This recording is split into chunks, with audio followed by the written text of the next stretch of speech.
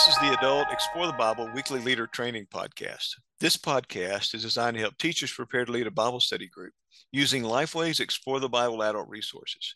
Each week, we review the Bible passage for this week's study, examine some questions teachers may face, and give some teaching tips along the way.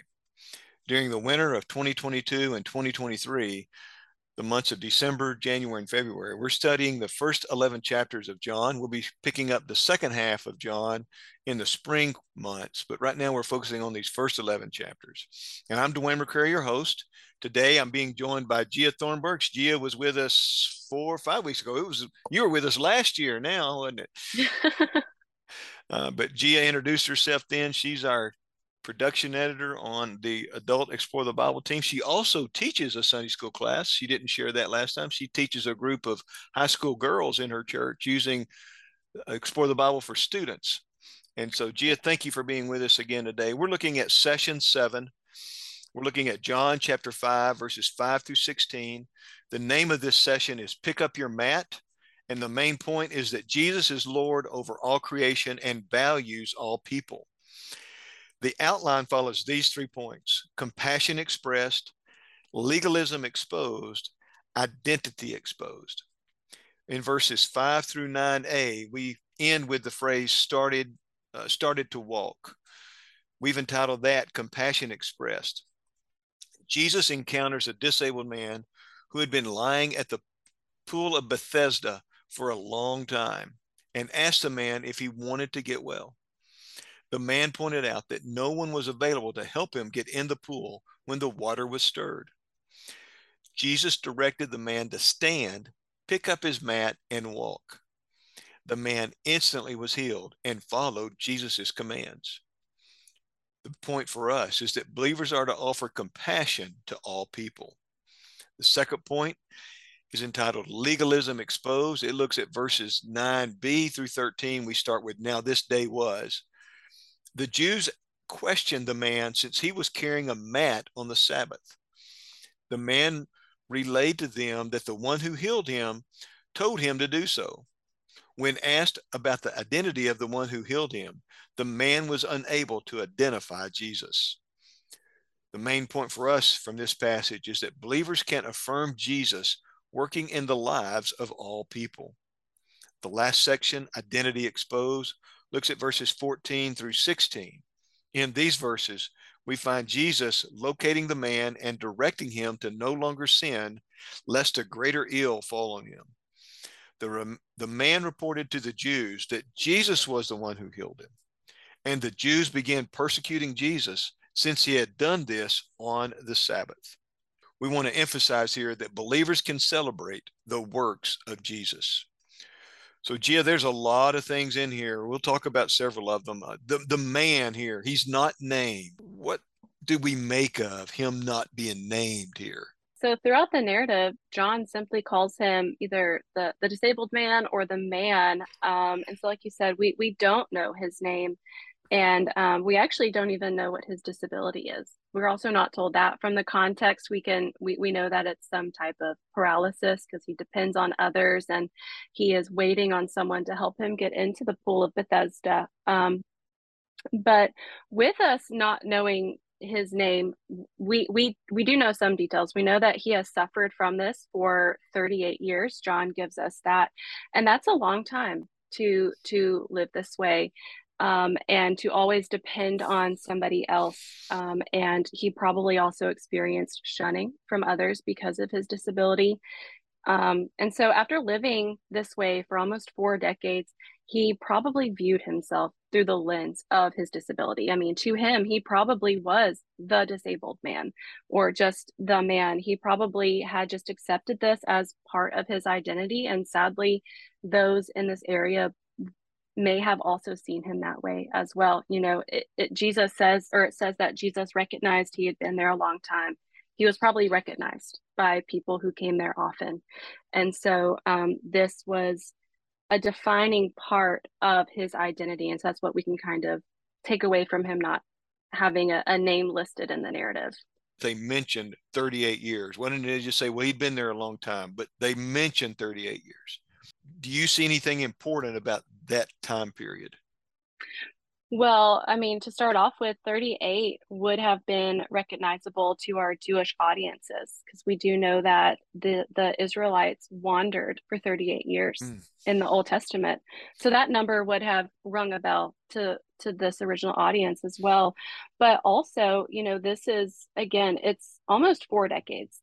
And so we don't know if he had been born this way and he was 38, or if maybe something happened in his childhood and he was much older than this.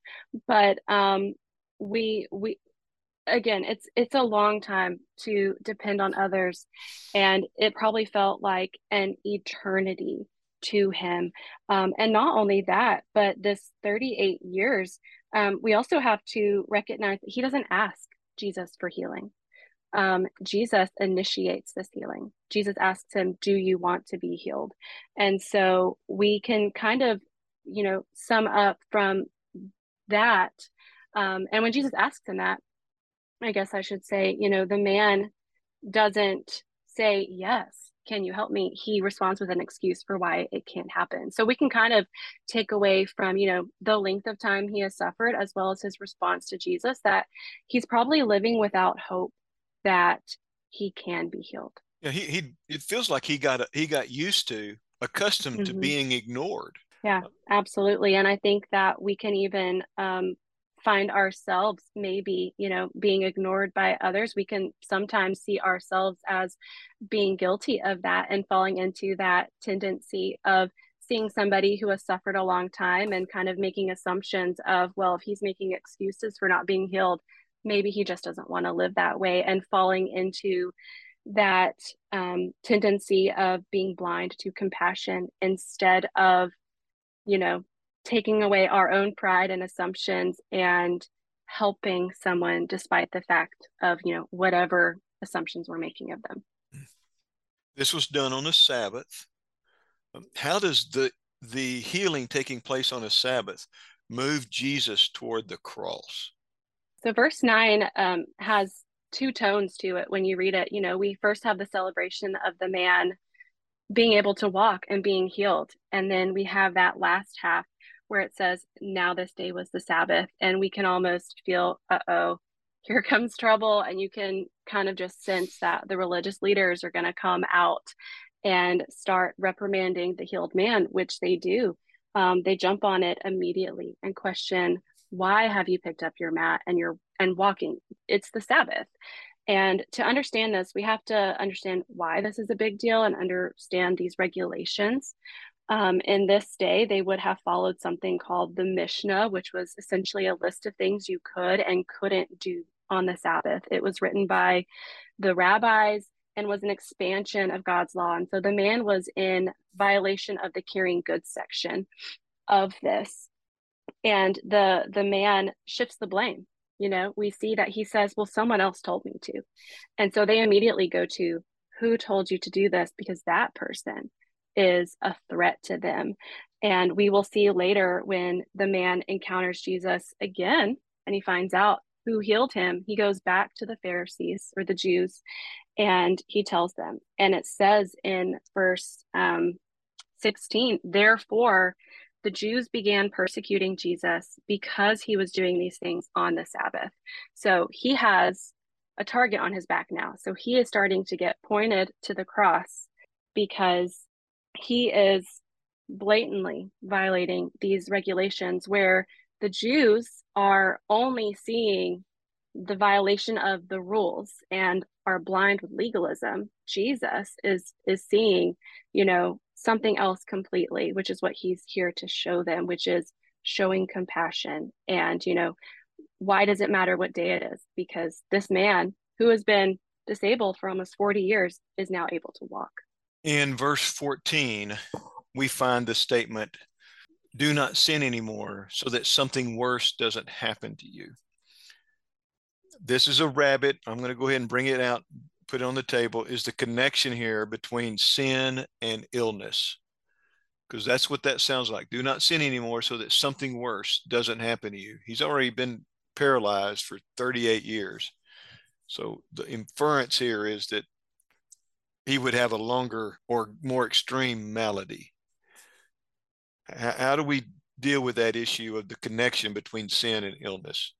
First of all, what Jesus is saying here is not necessarily that he will come into another physical ailment. Really, what Jesus is talking here is about his eternity, his eternal judgment, something worse, falling back into sin now that he's encountered Christ and been changed. But, as far as with sin and illness, I want to be careful because this is a tricky topic. The Jews did believe that sin um, had consequences of illness and suffering. We can look back to the story of Job and Job's friends just adamantly saying, you must have sinned because you are suffering. And so we need to remember that, sometimes suffering and illness are results of sin. That is a reality in our fallen world, but it's not always the case. Because we do see in John later on, there is a man who was born blind. And the disciples asked Jesus, who sinned that this man was born blind, him or his parents? And Jesus says that his healing is actually going to come across because it's going to show the glory of God. And so sometimes that suffering is to show God's glory instead, and he is using us through that suffering for his goodness, to testify about him. And, we always think about Job, or I do at this point, and Job's never told why he went through what he did. He was just told, keep trusting me. And so the main point for us is whether we have illness or not, we need to see if there's sin involved in our own life in that context. There's consequences to sin. But at the same time, illness isn't exactly a result of our sin. Sometimes it's to find out for ourselves if we'll trust God. And it's more complex than we think it is. Oh, absolutely. I brought that rabbit up. There's a lot of rabbits in this passage. Thankfulness mentions sin and illness. This guy not having a name, and we don't know his name. Maybe the emphasis about the pool and the angel stirring the water. That's a whole nother side story we could follow, or the motives of this man telling about what had happened and creating a problem for Jesus. How can we deal with those rabbits or move past them so that we don't end up just on the rabbit trails? And I think that's a good point and a good question, because it can be very easy to fall into being distracted by all of these unknowns or places where we can insert our own ideas of what is going on. And that can definitely consume our class time and our time together as a small group. And so one thing that I would give as a tip for classes who might struggle with this is really just lead the discussion towards the facts that we do know. There's so much that we don't in here. But focus your class time on what facts do we know, and then really expand on what those details mean and why they matter. Because really in the passage, what we're seeing here is the message of the story is the compassion of Jesus. Jesus is the hero, because really what we're seeing after this man is healed, the focus is truly on that contrast between Jesus and the religious leaders, their legalism and his compassion. And that is creating conflict. And so focus on that, because we do see that, we do know that in that passage, and talk about what it means, and then how we can apply that to our lives. How does this passage apply to us? What can we take away from this, and how Jesus is reacting in the situation?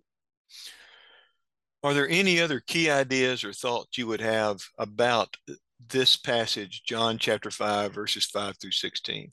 I think it really, to me, the only other thing, and it's going back to those rabbits, is really focus on what this text says, and try really hard to fight that human tendency of reading into it and inserting ourselves, right? Let the passage speak for itself. Let scripture speak for itself. Don't try to speak into the passage.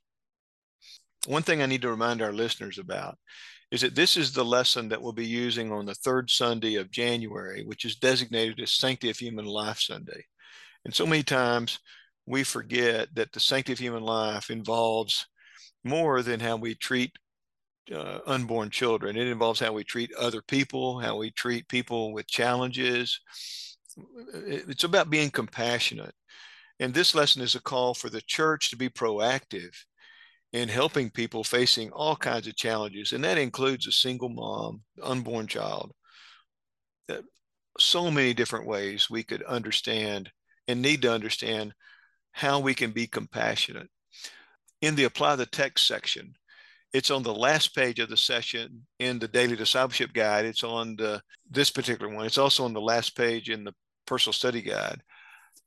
You've got two places in the Daily Discipleship Guide. That's why I mentioned that. This one is on the Day 5 page. And it's directed towards us as individuals. And here's what this Apply the Text encourages us to do. It says, in your regular errands and outings, so as we're going about our days, determine where we are likely to encounter people who are hurting or who have been marginalized.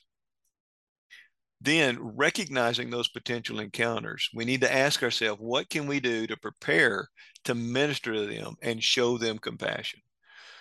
Not long ago for me, I had the opportunity to show compassion to someone, and I wasn't looking for it, and I flat missed it, and I realized it afterwards, and I beat myself up the rest of the day for missing it. But part of it is because I just wasn't ready to look for an opportunity to be compassionate.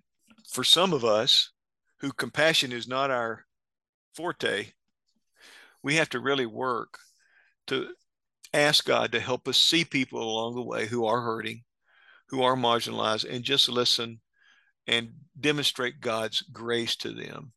And I think that's an important thing for us to think about when we're thinking about this lesson, dealing with the sanctity of human life, and thinking about it in a broad scope of how we relate to all people and how we represent Christ in this world in a way that honors him.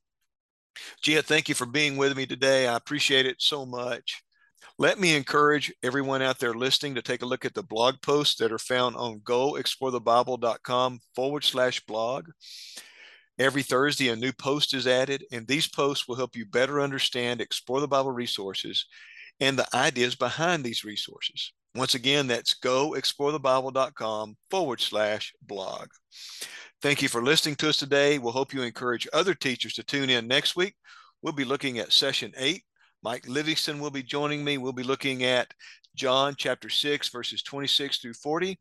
And in this passage, we'll be thinking about the idea that Jesus provides spiritual food that always satisfies.